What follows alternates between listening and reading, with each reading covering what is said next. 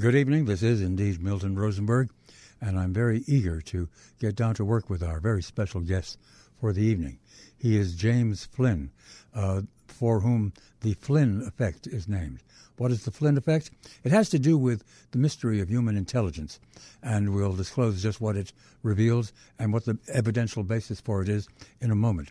But by way of a provocation to further thought, just before we go to the news, one might play with the book of Genesis and change a crucial sentence and say that it is commonly understood that smart and stupid created he them. That is, that people vary, maybe even they vary by race or by biologically defined subcategory as to how intelligent they are. James Flynn, of course, doesn't view that to be the truth at all. Furthermore, he has discovered data demonstrating the Flynn effect. I'll give this much away. The Flynn effect is that we are all getting, year by year or decade by decade, smarter in the sense of testing higher on IQ. Why and how is a kind of a mystery which we may dispel in our conversation tonight as we undertake a full examination of the Flynn effect right after the update on this evening's news. And for tonight, that provided by David Schwann. It's Extension 720 with Milt Rosenberg from the Allstate Studios in Chicago on 720 WGN. James Flynn, my guest tonight, is one of the most distinguished people in academic life. Not in this country, though we know him very well in this country, but in the world, I would say. He is professor at the University of Otago in New Zealand, though he is an American, indeed a Chicagoan. You came, you did all of your college work from bachelor's degree on through PhD, in fact, at the University of Chicago, didn't you? Yes, I came in 51 and I went out to teach in 57 and wrote off the rest of my doctoral dissertation and took the doctorate in 58.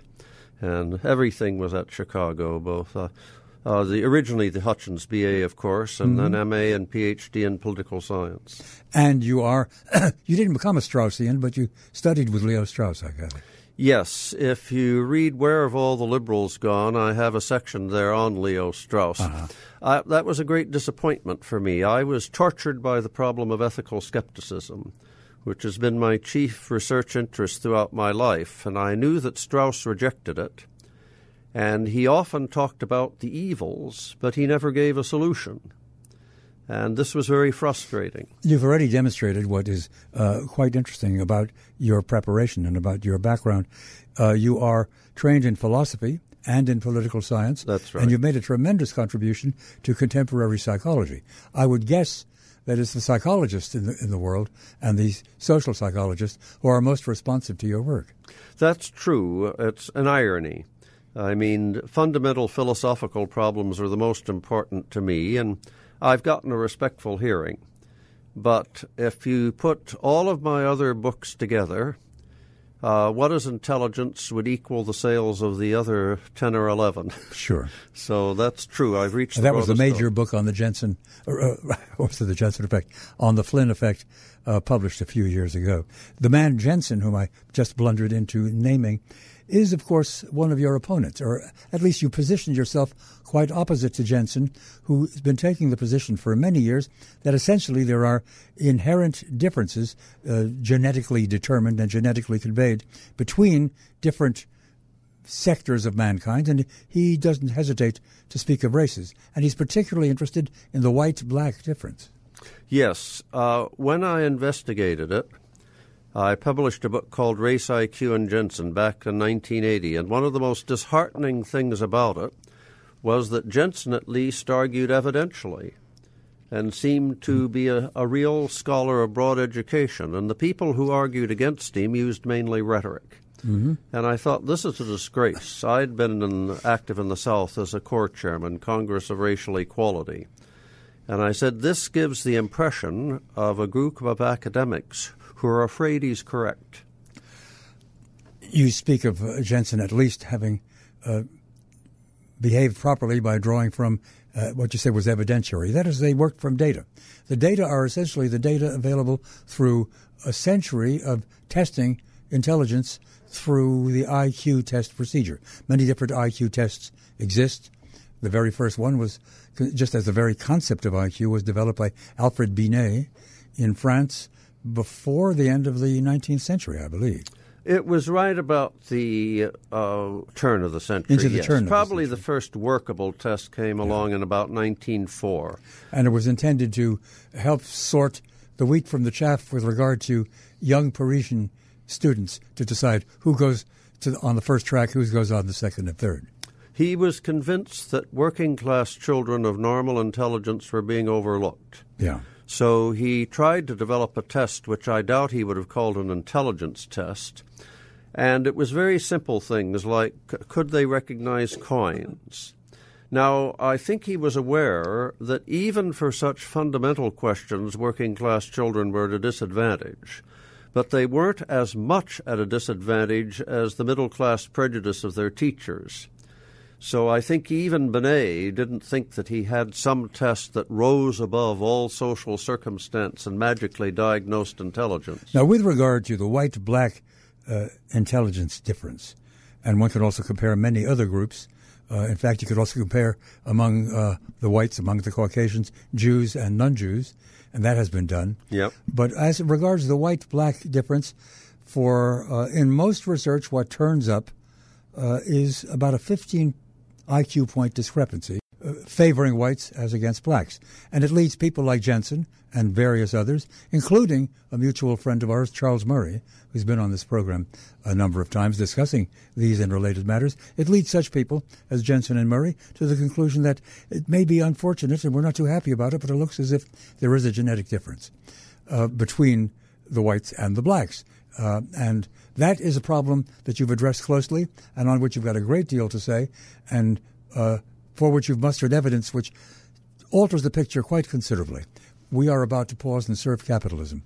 And as an old socialist, that may not quite suit you, but you understand that's the nature of American commercial radio. But after a brief pause for some commercials, let's go directly to that question in fuller detail. And as you treat it in this most interesting new book just published, Are We Getting Smarter? Rising IQ in the 21st Century, by James R. Flynn. Directly on to that discussion after this. Extension 720 with Milt Rosenberg on 720 WGN. And directly back to James Flynn.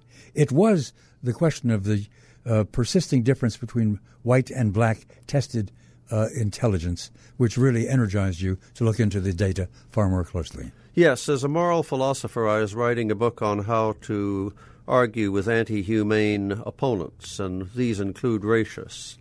And I could immediately see that Jensen wasn't a racist. That is, he wasn't, for some mystical reason, claiming blacks were inferior. Indeed, he's often said that the most intelligent person in America could be a black male. But he was claiming there was a statistical difference between black and white. And this 15-point IQ gap, he thought that if you equalized environments, only 5 points would go away. And the other 10 were probably due to genetic differences. This 15-point gap is more or less universal. It's not just on American data. The same thing turns up in any countries where you've got black and white populations. I'd be interested to see a study of the island of Dominica, which is very highly black, and I've never found anything but I have IQ data that they're making gains over time. Mm-hmm. But I've never had any data to compare them to the white norm. And, of course, if you go to subtropical Africa, where blacks are still in very much tribal situations, you can find greater gaps, because they have not encountered modernity at all. But certainly in America, the 15-point thing became a fixed notion. Now, my research, along with my associate Dickens and Flynn publish a fair amount, we found that blacks had gained on whites over the last generation. And it would be more accurate to call this 15-point gap today a 10-point gap. So the gap has been narrowed. Yes, that's only in the last generation. We also discovered something I think just as significant, and that is that the black-white gap increases with age. Primitive IQ tests done at Harvard with infants of about 9 months show the races as equal. The first good Stanford Binet data and Wechsler data at the age of 4 shows that blacks are about 95.4 compared to whites, so the gap is still under 5 points. By the age of 24, it's a 17-point gap. So it increases with age. Now, you can always say it's still genetic. You know, girls are as tall as boys up to a certain age, and then boys forge ahead. And that's clearly a genetic factor.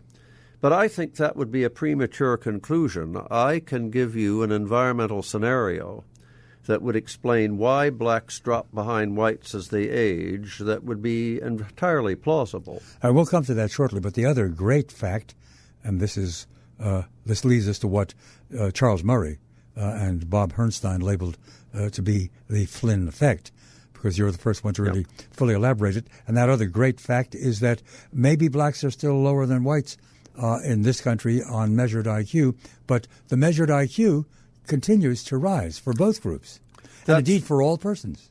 That's quite true. For example, if you look at David Wechsler's tests, the blacks of 2001 score higher than whites did in 1947-48.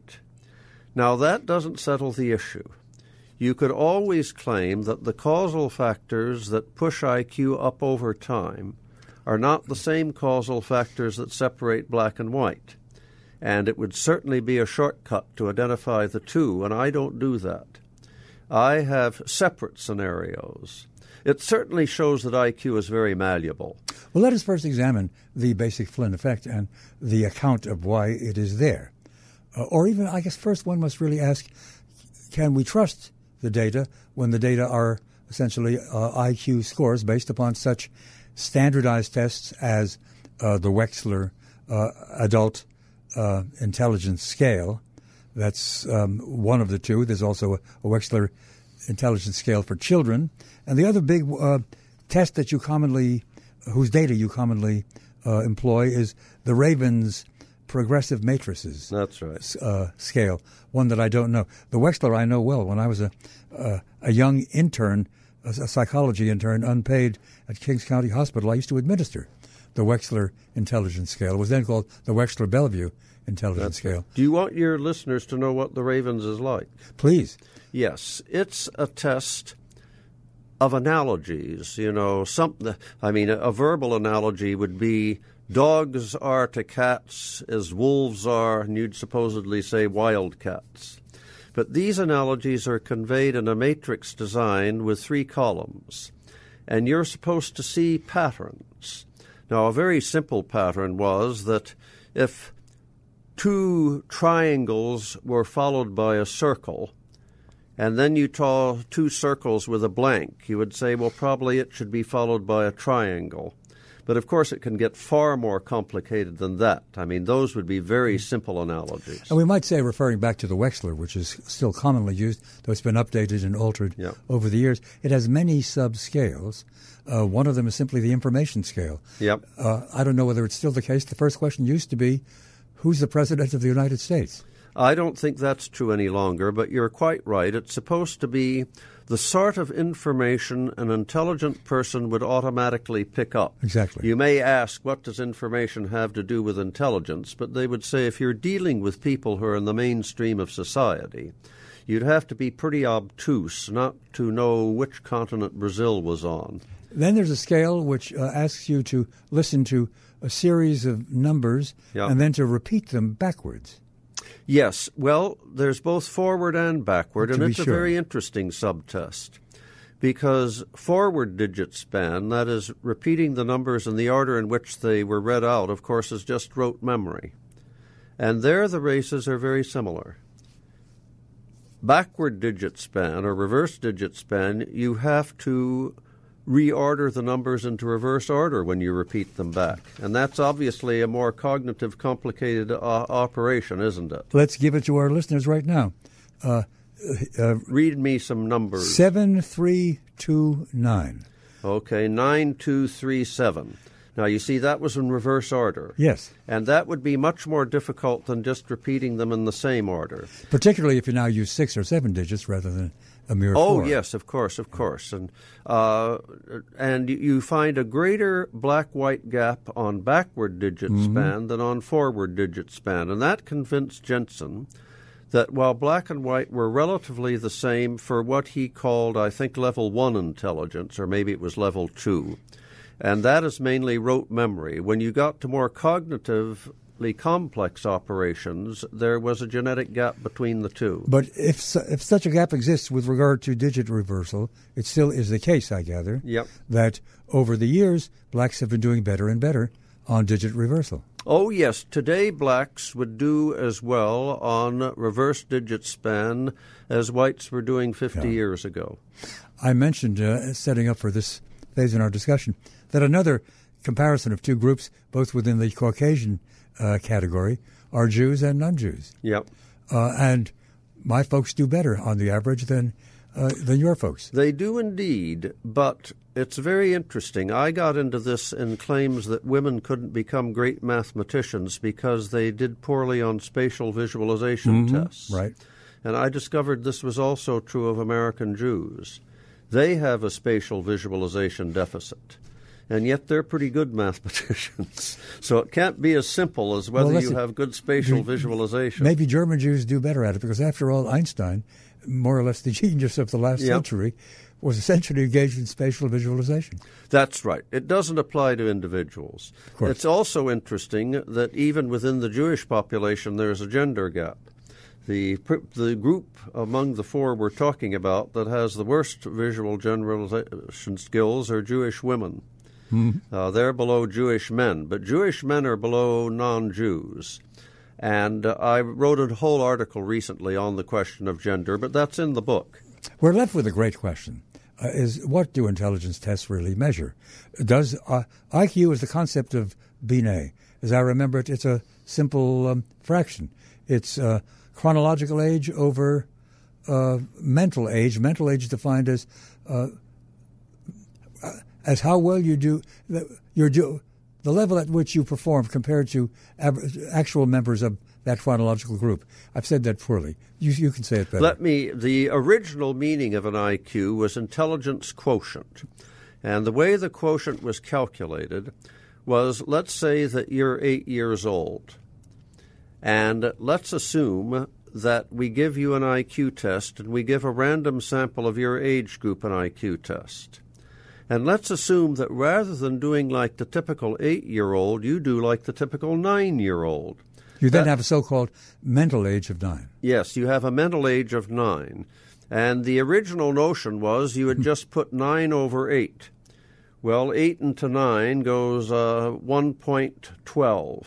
So you have an IQ of 112. Right. Now, later on, that became seen as a bit crude when you got towards adult ages, because someone who was 16 and had an IQ of 17, of course, didn't come out nearly so well.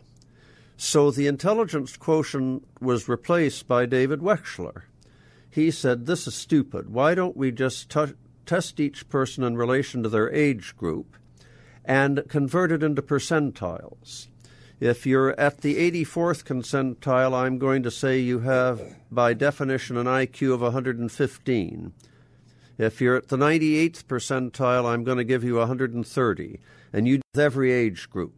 And that means that the IQ has the same meaning no matter what age you are. So that was a step forward. If the Flynn effect is in operation, what prediction might one make about my intelligence, whatever it is, as compared to that of my beloved grandson, who is who has just turned 15, and whom we all in the family consider extremely intelligent? Is it likely, all things equal, or on average, that he would have a higher IQ score than I presently have? He probably would, all things being equal. What's the age gap between you and him? Considerable. 60 years? Thereabouts, I suppose. Yes. Well, 60 years is a fair amount of time. And if you were both typical people on the Wechsler tests, there would be a difference between you. Let's see, it's about 3 points a decade. 6 decades is 18 points. If your IQ, let's say, when you were tested at his age, was 136, he would be 154. So he'd be a lot higher, and it would go all the way down the line. If you were perfectly average at his age, and we scored him against the norms that you faced, he would be 118. Now, of course, compared to his peers, he wouldn't even be anywhere above average. So the average person today, if scored against people of 60 years ago, has about an 18 IQ point bonus. But all of this becomes relevant and becomes important only if we are convinced that IQ tests measure intelligence, which we are told they do. Some argue that all that IQ really means is that intelligence is what IQ tests presume to measure, but we don't know that that's the proper way to define or to get your hands on, in metric terms, the process or the quality of intelligence itself. I raise that difficult question just as we must pause for an update on the news, but we need to look at that a little bit more closely, as we shall in continued conversation with James Flynn after we go to the WGN Newsroom. Extension 720 with Milt Rosenberg on 720 WGN. And we turn directly back to James Flynn, who is the man for whom the Flynn effect was named. You didn't name it that way. Our mutual friend Charles Murray did. Yes, he coined the term. And of the many books that James Flynn has done, the newest, just in hand, is titled Are We Getting Smarter?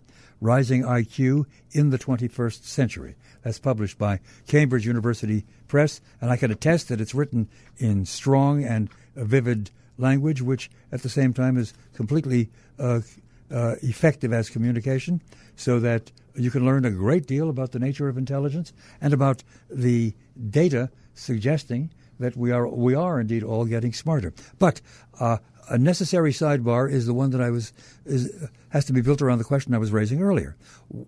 Do IQ tests really measure intelligence? There is a man also in this general realm of scientific discourse, Howard Gardner, in education at Harvard University, who argues there's no such thing as a unitary intelligence. There are some, I forget how many intelligences he identifies, 8 or 9.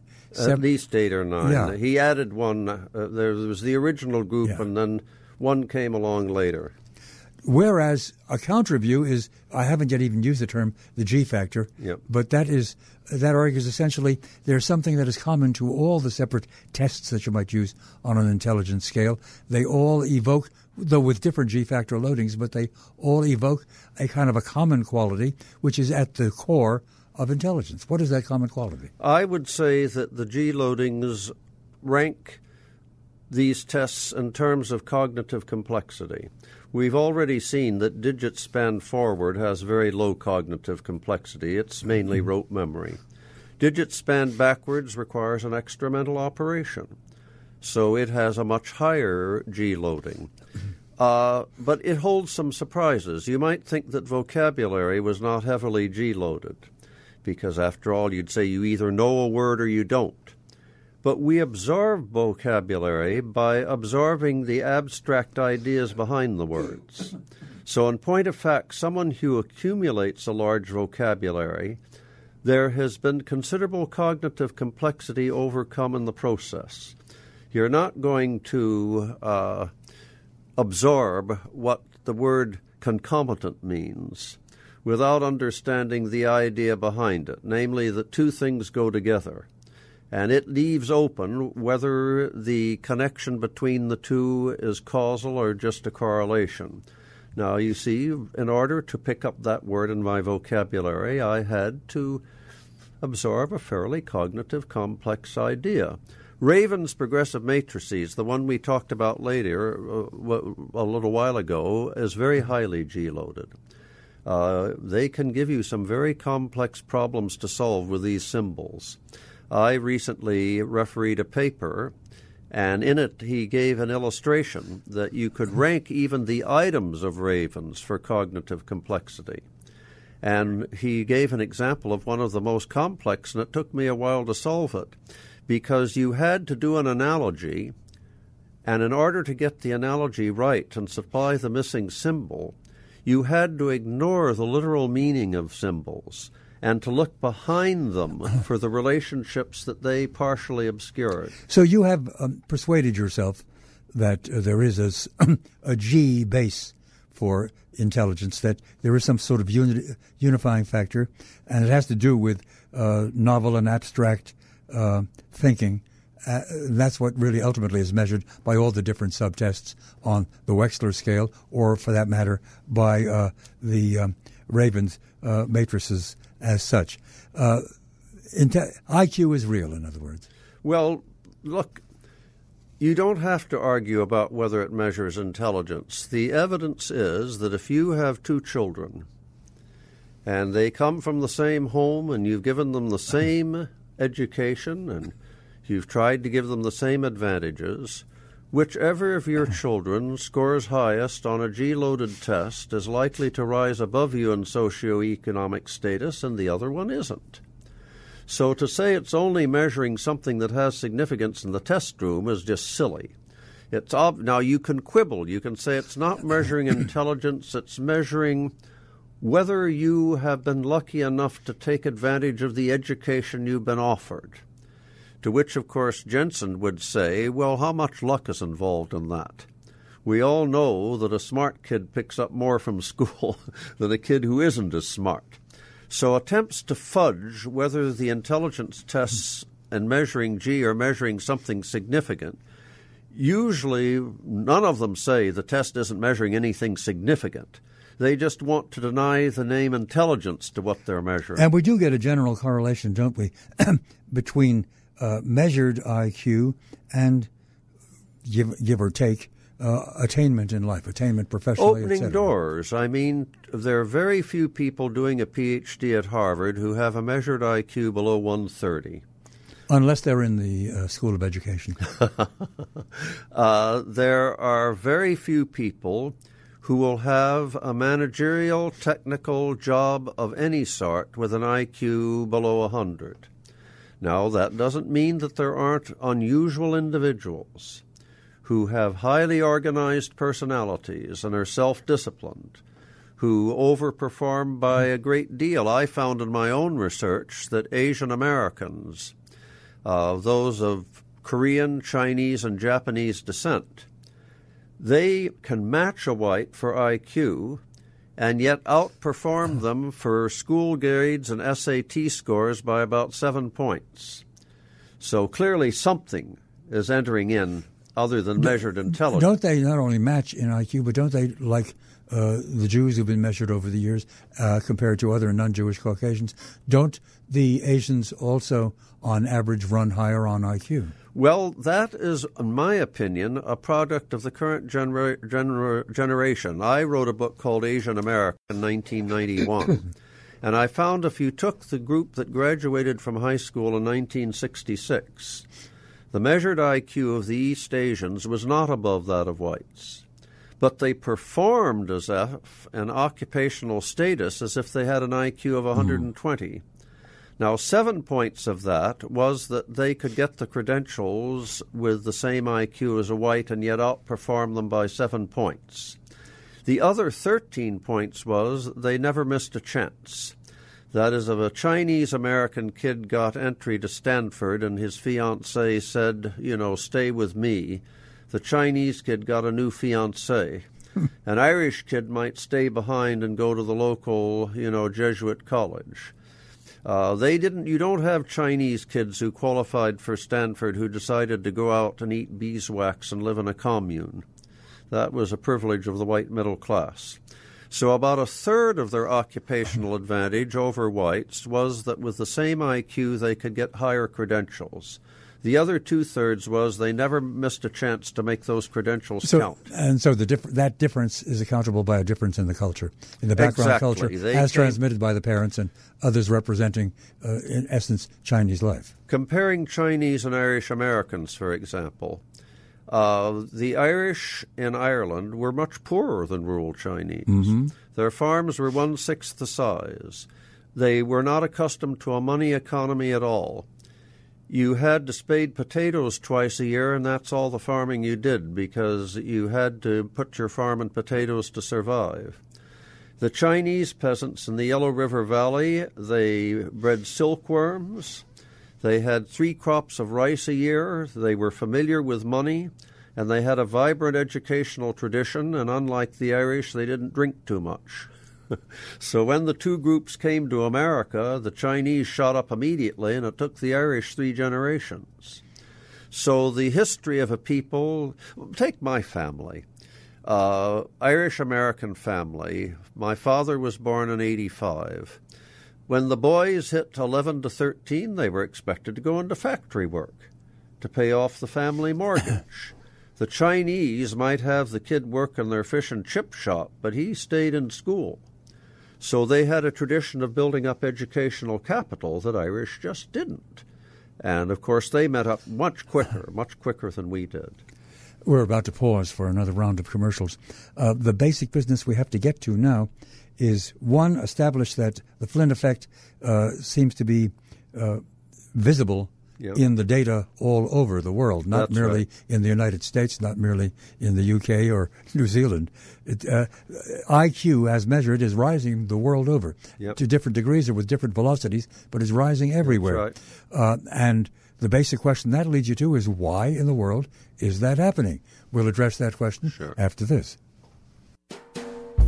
Extension 720 with Milt Rosenberg on 720 WGN. And back to James Flynn. The moment of truth has arrived.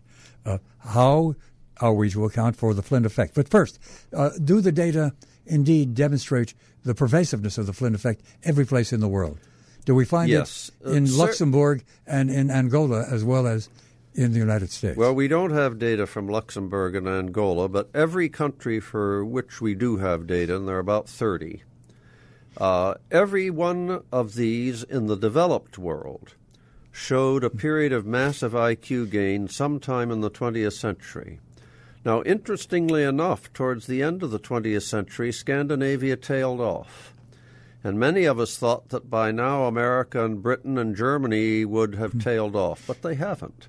One of the surprises I explore in this book is that their gains are chugging right along into the 21st century. If you take an American who was 30 years old in 1930, what would a 30-year-old in the year 2000 have been like? And what's the difference or the gap between 21 the two of them? 21 points. 21 points in IQ. Which is huge. It means, again, that if the average person of that time was tested against our norms, they'd have an IQ of 79. Mm-hmm. And, of course, that is getting down to, 70 is the cutting line for mental retardation. Now, obviously, that's mad. My father, who was born, as I say, in 1885, if he were tested on ravens in 1900 at the age of 15, the gains on ravens have been even higher. And he might well have been ascribed an IQ of 50. Well, a person of 50 cannot keep score at baseball. My father taught me to keep score at baseball. So between individuals, it's much easier to call differences in IQ intelligence differences than if you look over time. Let me give you an analogy. If you and I were racing car drivers and we raced cars today, we would both have access to modern cars. And it would be a pretty good test of our driving skills. If I had to use a car from 1900, you'd beat me pretty easily. Now, that doesn't show that my driving skills are any different. It shows that I have a different thinking machine. Mm-hmm. And our minds have altered during the 20th century almost as much as our automobiles have done. And if you ask me, are we more intelligent, I'd say that breaks down into 4 questions. Our brains are no different at conception, but we use them differently throughout life. And you know, if you swim, you develop different muscles than a weightlifter. And you do a lot more analytic thinking than my grandfather would have. And he did a lot more rote memorying. He knew the names of his third cousins once removed. But he would have been hopeless attacking Raven's problems that asked him to do logical analysis of the abstract. It's use it or lose it, but it's also use it, and that will also produce possibly some brain modification. Oh, it does. They did a study of London taxi cab drivers, and they have to have good maps of the city of London. Yeah. And they found that their hippocampus was enlarged, just as your muscles enlarge if you lift weights. So at autopsy, there would be a difference in the brains of ourselves and our great-grandparents because they've been used differently. Now, you might say you're just talking physiology. What about intelligence in terms of problem solving? To which my answer would be, in terms of solving the problems of everyday life, they might be even better than we are. The soldiers in World War I showed enormous ingenuity in trench warfare. But if you mean could they attack as wide a range as abstract problems, they couldn't. And I think when you realize this, you say, why should I worry about how we use the word intelligence? We know the differences. We exercise our brains differently throughout life. Even though we're born with no different brains, they're different by the end of our lives. And the way in which they're different is not that we can deal any better with the problems of everyday life. The way in which our brains are different is that we can apply logic and classification to the world in a way our parents can't. The trend is upward. And those two things. And in some other things as well. They're not upward if you look at the Vining Basic Skills Test, which shows how well you cope with everyday life. But if the trend is upward, will it go on forever? I can't see that it could. One of the reasons... I can't either. Or we wind up with IQs of 1,000 instead of 150. That's why I thought they had stopped in Scandinavia. I mean, the ultimate cause of IQ gains over time is the Industrial Revolution. To run a society that is industrial, you need different traits of mind than to run a simple agricultural society. So your mind changes to adapt to what job roles that society gives you. And I thought, well, look, in Scandinavia, they have about as many managerial and professional jobs as society can stand. I mean, feather bedding can only go so far. Secondly, they have an excellent educational system. They have an excellent health system. Family size is so low that if it goes any lower, they won't be reproducing themselves. So clearly the petrol that drives IQ gains must be running out. And it has run out in Scandinavia, but not in Germany, Britain, or America. Now, it may be that we're just Why not? Our societies are similar in terms of level of technology and level of education. And, well, it may be we haven't just gone that extra mile the Scandinavians have gone. Mm-hmm. I mean, they virtually abolished poverty. They've virtually abolished illiteracy. They have generous support to solo parents, you see. And it may be that you have to go that extra mile to eliminate the causes of IQ gains. So that could be the solution. I don't know. The developing world, of course, is taking off like a spark. Many of them didn't gain much in the 20th century because they were pre-modern. But in Kenya, gains are explosive. Higher, say, than they are in this country? No, they're not as high mean IQ, but they're gaining at a much faster rate. That's what I mean. The rate is faster. And I think that Kenya's economic development is running at 5% a year. Turkey is another one. I think that within 40 years, Turkey will be as developed as France and with about the same IQ. What kind of data do we have, if we have any, from China, where industrialization and general modernization has gone at a very fast pace, obviously? Unfortunately, what we have from China is only from urban China. Yeah. So that leaves But that's out, where you would expect the effect to show. So that leaves out the huge rural areas. And secondly, what we have is birth date data. Now, that's not entirely bad. But what the birth date data shows is that you test people at a given time on Ravens, and then you find that those who are 20 outscore those who are 25, outscore those who are 35, outscore those who are 45. And therefore, the data isn't as strong. But you can certainly draw a graph, and that is the later you were born, the better you're doing on Ravens. So I think we can infer that there's been some quite significant gains in China. Now, you talked about G. I think the G difference between individuals, like your children, is very close to an intelligence difference. The fact that we're so much better than our ancestors on G-loaded tests doesn't have that significance. I think it merely shows our brains are more modern.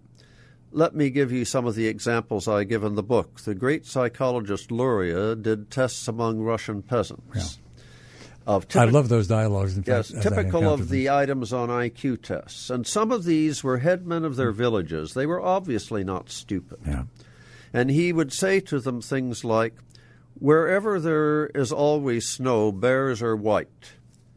The North Pole, there's always snow. What color are the bears? And they would say, I've never been there. Yes. The only bears I've ever seen are brown. And he would say, but what do my words convey? And they would say, such a thing is not by words, but by testimony. If I met a man from the North Pole and he was of reliable character, I might believe him. This is folk wisdom, I suppose. Well, they're right, of course. Yeah. You as a scholar know you can't settle questions of fact by logic. You do. In a way, they had read Language, Truth, and Logic. Or you would say to them, Hamburg is a city in Germany. There are no camels in Germany. Are there camels in Hamburg?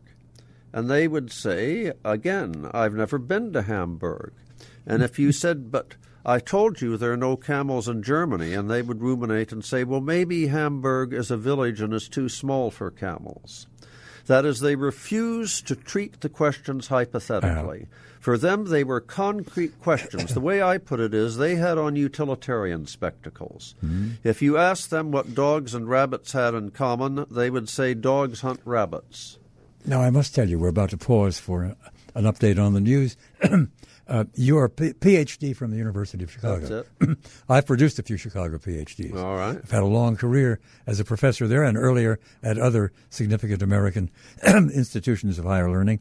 I want to voice, when we return, the professor's complaint. The fact is, as the years went on, I found my students getting more and more ignorant, or more and more, unprepared for sort of effective, intelligent address to the challenges that they were having as students, and would later have still greater challenges as professionals, I suppose. There's something wrong in this whole picture, and I want to specify it more fully in terms of my experience and then get your interpretation as to what's gone wrong in the American universities or with the American students who supposedly are gaining on their parents in terms of intelligence. We'll be on to that aspect of the situation after we go to the WGN newsroom and David Schwann.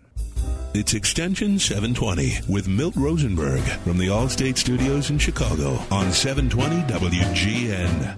And we return to James Flynn. But before we continue the dialogue, it is time to invite telephone calls. We'll be on to them perhaps in about 10 minutes or so for any questions you want to raise, any thoughts you want to share relevant to the general topic that we've been discussing, namely the worldwide rise in intelligence. The phone number, of course, is, as ever, 312-591-7200. 312-591-7200. I was just thinking I could challenge myself and try to say those digits backwards. But I won't attempt that right now. 312-591-7200. The lines are open. If you don't mind waiting for a few minutes, you can get your call in right now. And I said I wanted to give you the professor's plaintive complaint. It's very simple. I've been in universities a long time. I've taught at Yale, at Dartmouth, for a strange 2 years, at Ohio State, and then for the longest part of my career at the University of Chicago. And I began to have the impression, using a psychologist's vocabulary, that I got a JND, a just noticeable difference in student capability, in student knowledge, in student intelligence, though I shouldn't, I suppose, call it intelligence, every 5 years or so. A JND downward every 5 years, so that my students, frankly, at the University of Chicago, a great American university, most of them couldn't write. They wrote in a very awkward way. They misspelled words. They didn't understand syntax, or at least they didn't bother to respect syntax and grammatical structure. Most of them knew virtually nothing in history, including basic American history. Couldn't name the years in which the Civil War occurred. Couldn't name all sorts of things that you would expect anybody with any sense of civic investment would long since have mastered. Furthermore, in universal history and world history, they were absolutely innocent of any of the facts, let alone the meaning of those facts. When it came to literature, they read virtually nothing. They could barely name. I asked them on one cultural literacy test I used to give to name a novel by Saul Bellow, who was a leading literary figure at the University of Chicago at the time, maybe one kid out of 10. My favorite was one of the items on my little cultural literacy test was who composed the opera Tosca. Yep. And nobody named Puccini, but the one winning response, one student wrote down, Tosca was composed by Toscanini, which is a good try. Shows some intelligence, I suppose. So we're not talking about their intelligence, perhaps, but there's something. The intelligence has not been put to work in the realms in which an accomplished adult human being, or human being becoming an adult, should be competent. What's going on? Well, first, to exonerate the IQ tests, if you go back to that Wechsler test with its 10 subtests, yes, it doesn't show gains in America since 1950 for the vocabularies of young people. It doesn't show gains for general information. It doesn't show significant gains for arithmetical reasoning. So all of this tallies with what you're saying. The subtests that you find gains for are, again, analytic subtests. How to do a three-dimensional jigsaw puzzle, how to put blocks together to get the design of an animal, picture arrangement to tell a story. These are the sort of things that you find gains on. Just because someone's mind has put on scientific spectacles, and by that I mean they're ready to classify the modern world, rather than saying dogs chase rabbits, they say dogs and rabbits are both mammals. That's what you're supposed to say on an IQ test. That's the similarity section of the Wechsler, that's right. In fact. Yeah. And big gains on similarities. Joe's gains are huge, as big as Raven's. And again, you know that there have been huge Ravens gains. But you can put on scientific spectacles and be ready to classify the world, and you can use logic on abstract or hypothetical problems, and yet you can be totally unread in great literature. And if you're totally unread in great literature, you're probably going to be ahistorical. I don't know about you, but I skipped grades at grade school, and they tended to be the years where they taught history. But I learned my history through reading great literature. I read War and Peace. I read Remarque's novels about Germany between the wars. So I think you're absolutely right. Well, does it follow then that kids who show those deficiencies are not really, though they're perhaps more intelligent on average than their parents or grandparents, but they're not really ready for a full, rich, and productive and satisfying human existence? You've hit on it. I don't want to get sidetracked here, but I'm on a crusade to salvage their souls. And I published a few years ago the Torchlight List as 200 great books you'll enjoy and will teach you history. And I published earlier this year a book called Fate and Philosophy, saying how you have to look inside and be critical of your own values and religious views. And I have coming out a book called How to Improve Your Mind, 20 Keys to the Modern World, saying you too can do a bit of elementary economic analysis and recognize flawed social science.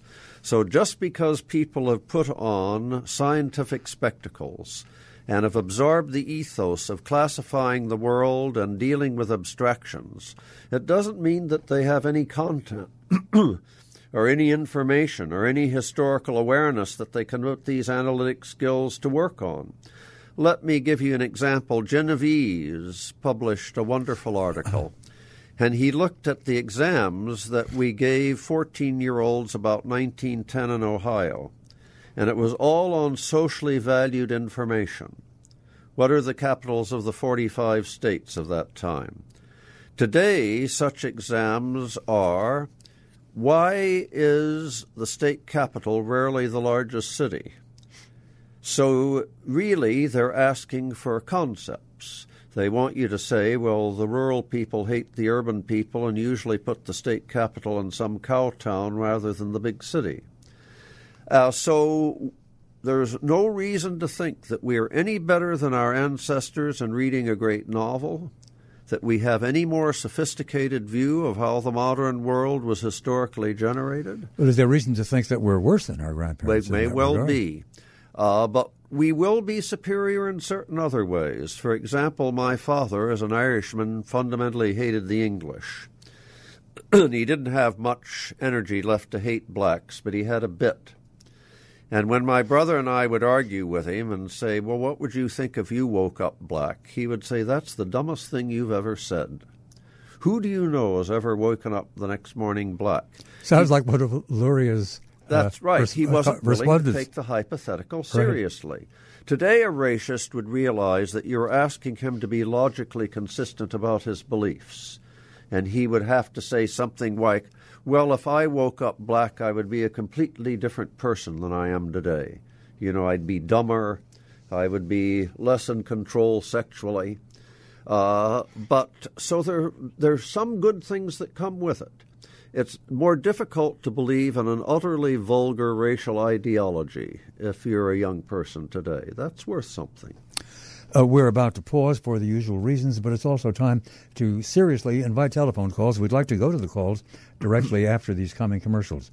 So the phone number, 312-591-7200. Any questions you've got about the measurement of intelligence, the nature of intelligence, and the Flynn effect, the rise of intelligence, the increase over the years in just about every place where intelligence has been properly tested.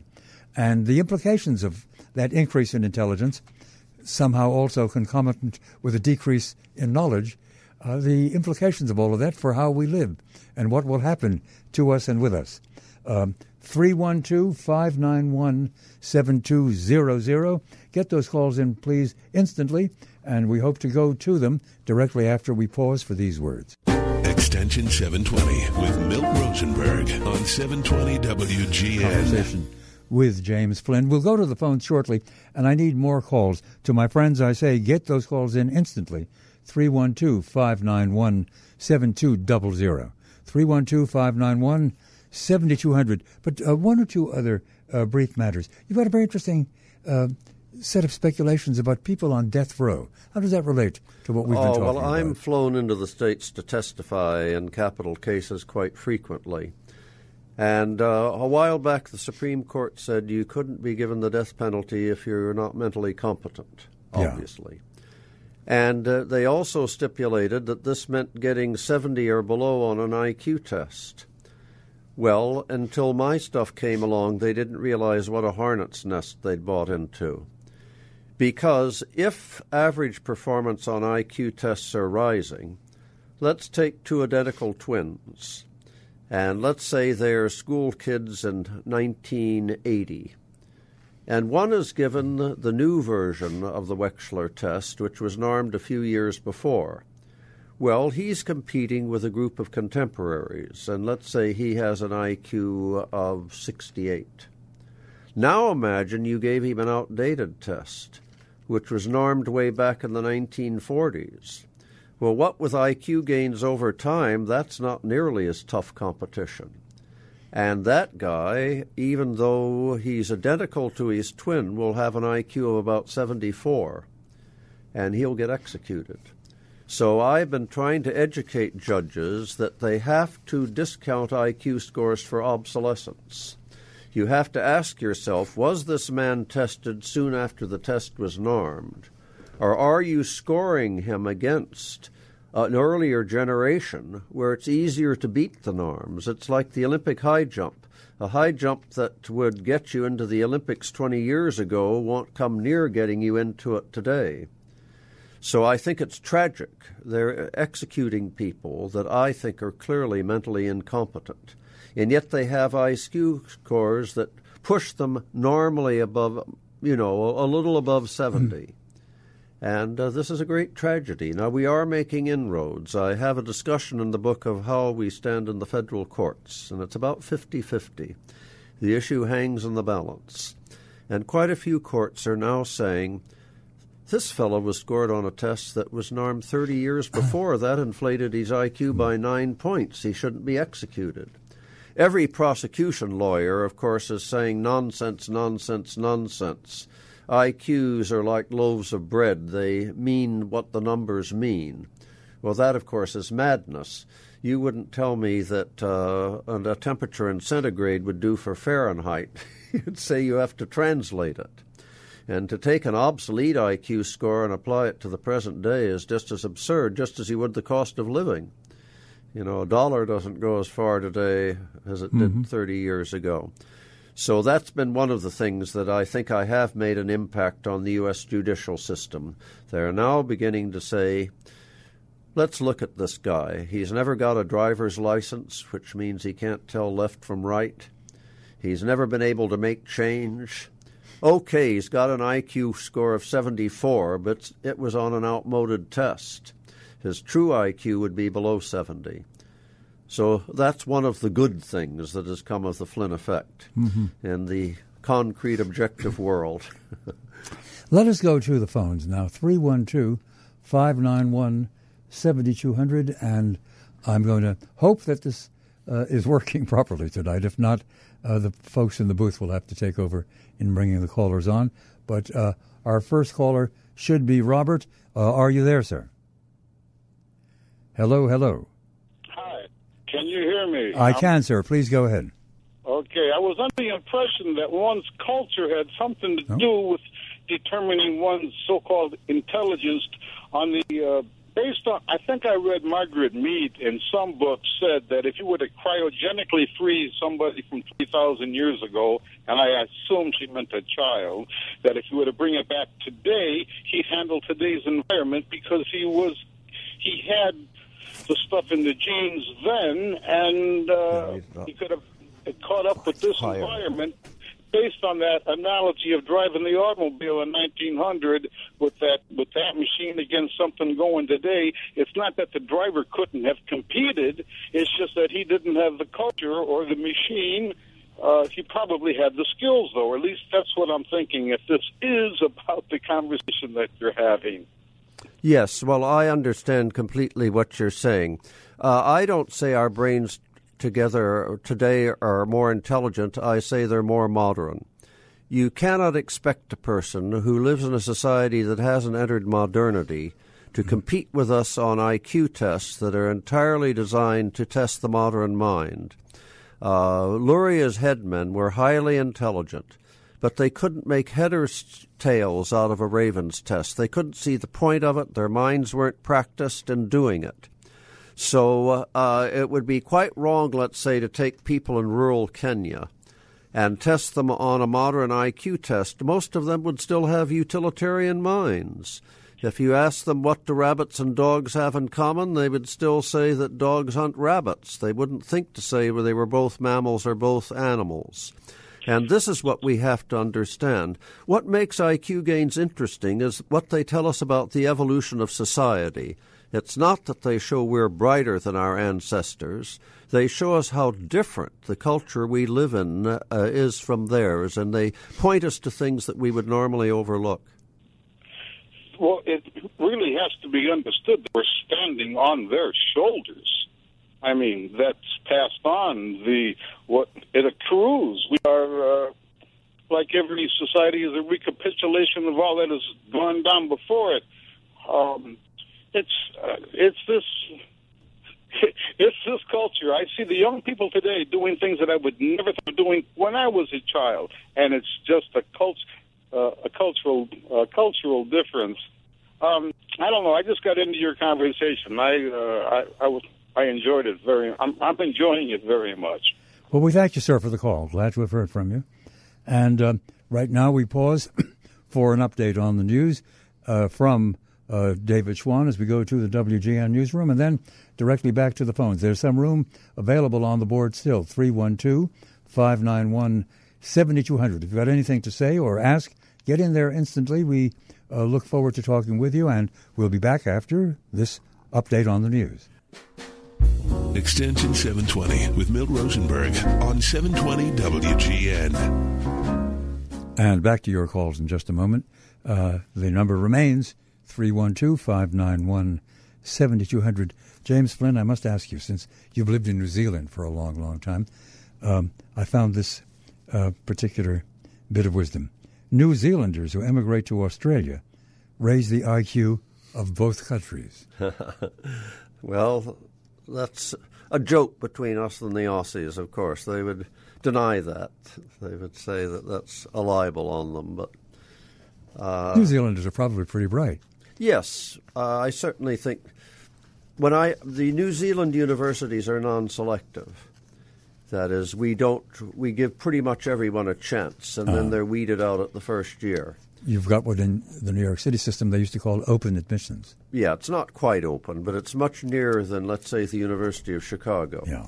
And I would say that my students, well, I taught at Cornell for a summer, and I would say that the students there were sort of with everyone cut off below the level of B-. Mm-hmm. You know, they're bright, we're no brighter than ours. But being a non-selective university, you wash out a lot more first-year students. Let's go back to the phones now. Next up is Mary, I believe. Good evening. You're on the air. Hello, Mr. Rosenberg. Yes, ma'am. You know, as far as you were talking about why you have students and they've changed in so many years, every 5 years and so forth, I've worked in the schools for several years, and I noticed that I think that the textbooks, the curriculum, the whole plan that the students have is so different now. It used to be that they were taught diagramming. They knew a part of speech. They knew where everything belonged. They learned the parts of speech. They learned where they belonged in the sentences. They're not learning that anymore, and they've taken geography, history, and civics and combined it into social studies, which very often is what does the instructor want to talk about today? Do they want to talk about politics, their form of politics? They're not learning basics anymore. And as far as reading is concerned, but they're getting a lot of good liberal indoctrination from the teacher usually. Exactly, and also they're allowed to choose their books very often. They don't study the classics anymore. They study anything.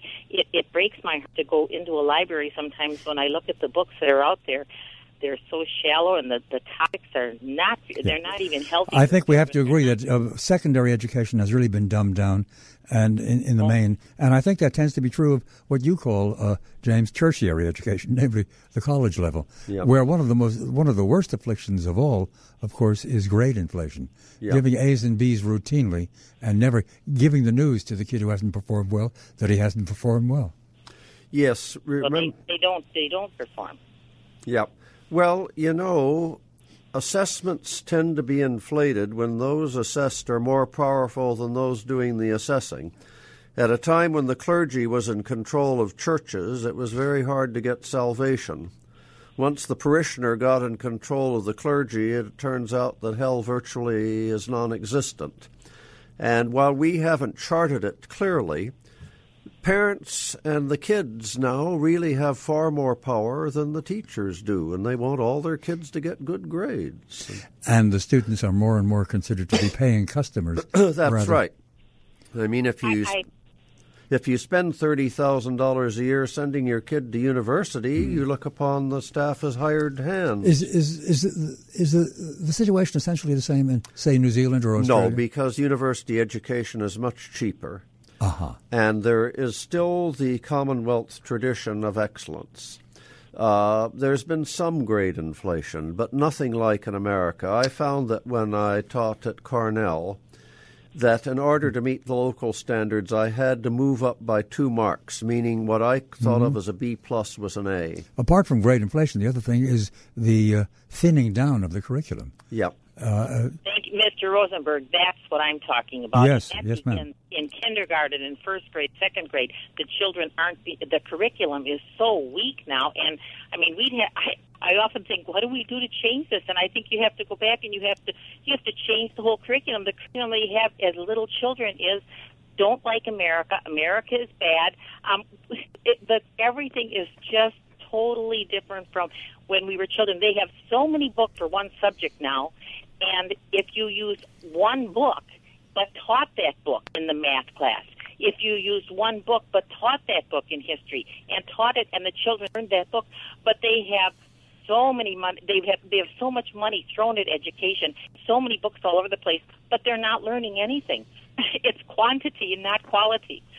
Well, I think the three of us agree, and that is the one That's the one flaw in this whole otherwise rather optimistic picture about the rise of intelligence. IQ scores are wonderful symptoms of what's going on in society.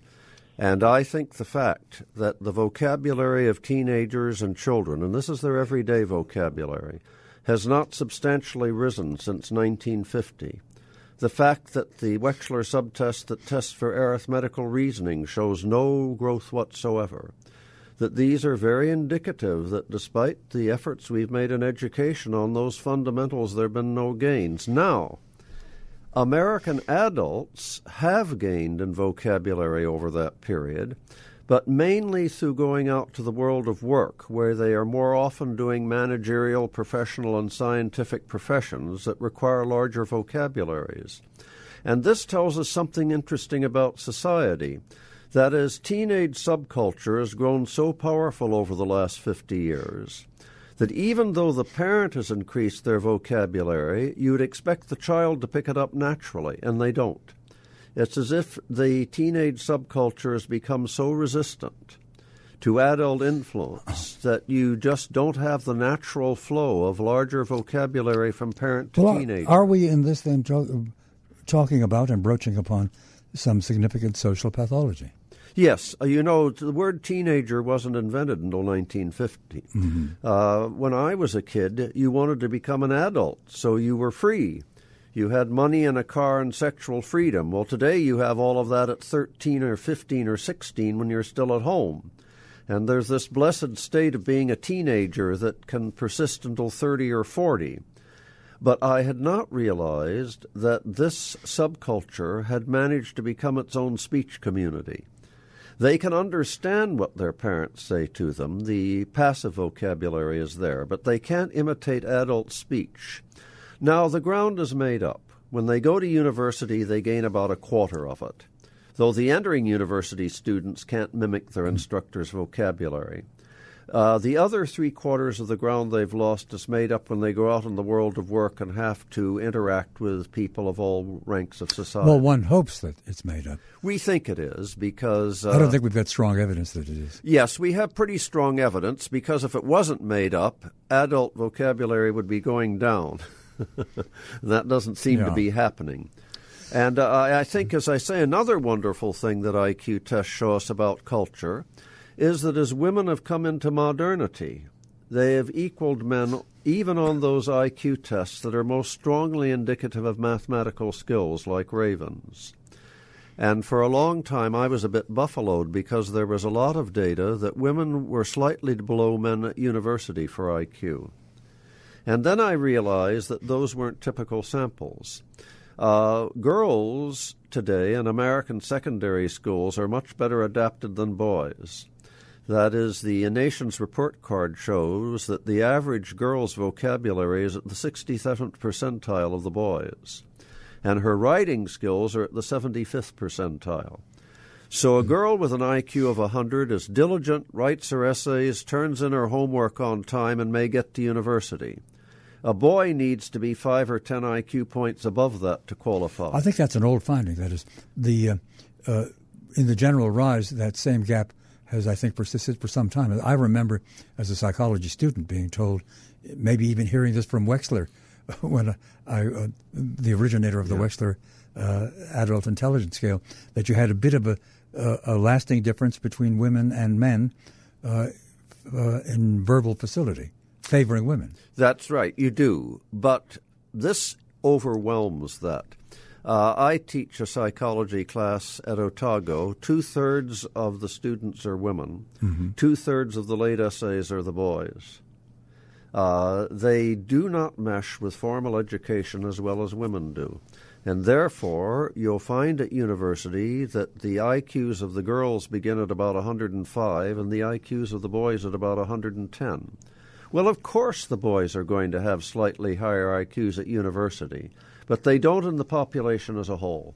The population as the whole, men and women are equal. We're about to pause. I need to stay on schedule for our last commercial break and then right back to the phones. 312-591-7200. A number of people are online waiting, but there are spaces available for 1 or 2 more calls. If you are inclined to make that call, do it instantly. We return after. Extension 720 with Milt Rosenberg on 720 WGN. And we return to James Flynn.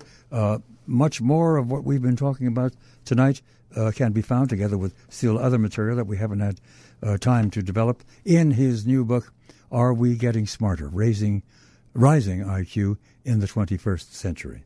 Cambridge University Press, the publishers. And back to the phones. Next up is Anne. Good evening. You're on the air. Good evening. Yes, ma'am. The Lady Mary who called before had mentioned some things I was talking about. I'm a retired teacher.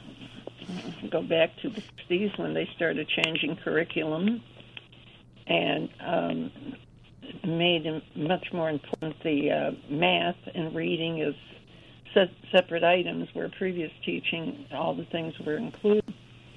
And it's gotten worse and worse over time. Young people I talk to today, I'm astonished at how little they are learning in class or that is being provided to them. And I'm talking about the public schools in the Chicago area. And it is a big concern, an extreme concern. One question I'd like to ask, going back when referring to the question, the rabbit and the dog, how they're alike. Yes, ma'am. Go ahead, please. All right. And it was suggested that the answer they wanted was animal. Well, I want to know, was the question that clear to say it was a one-word answer? Because I could see a child, or older than a child, responding, well, they've got legs, they've got the 2 ears, they've got this, they've got that. I don't see that question as just drawing for the answer for animal. Yes, well, it may have been, but a person in 1900, as I say, wouldn't think it reasonable that anyone would be asking them to classify. You might have a very bright child who would think, look, the teacher last year taught me about mammals and reptiles, and maybe rabbits hunting dogs isn't so much what they've got in common, it's what one of them does to the other. And I'll take a chance and say that they're both mammals. But that's a kid who's reasoning in an atypical way for their generation. Today it would be a perfectly normal way to reason. But people in 1900, again, were not used to dwelling on classification. They were utilitarians. They used logic. But it would be something like, all beagles are good for hunting, that's a beagle, therefore it'll be good for hunting. They didn't think to classify and use logic in the way we do today. I think it's very hard to bridge our minds with theirs, but it was a very literal time.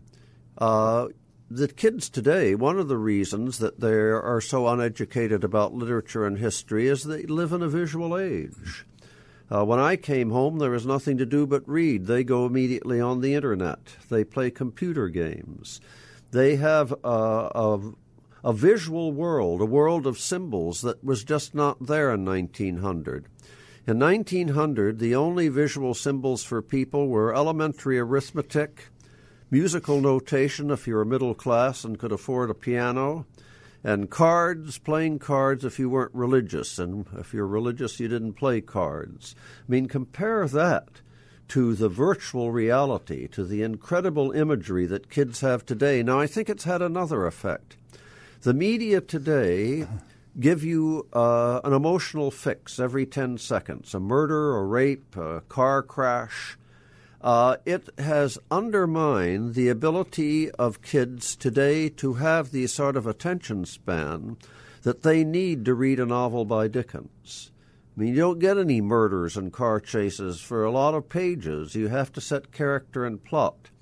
And I think that many people are quite unaware of how totally the cognitive worlds that we live in today and that were lived in 50 and 100 years ago differ. We're in a highly visual world. We expect emotional fixes. We tend to live in the present. All of those things were not true in 1900. People lived with family, church. Time moved slowly. What you were expected to know was the names of your fifth cousins. Technology is not always beneficent.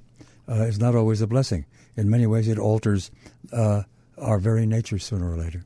It does, but it's taken a lot of people out of poverty. We can't forget some of the things it's done. We go back to the phones.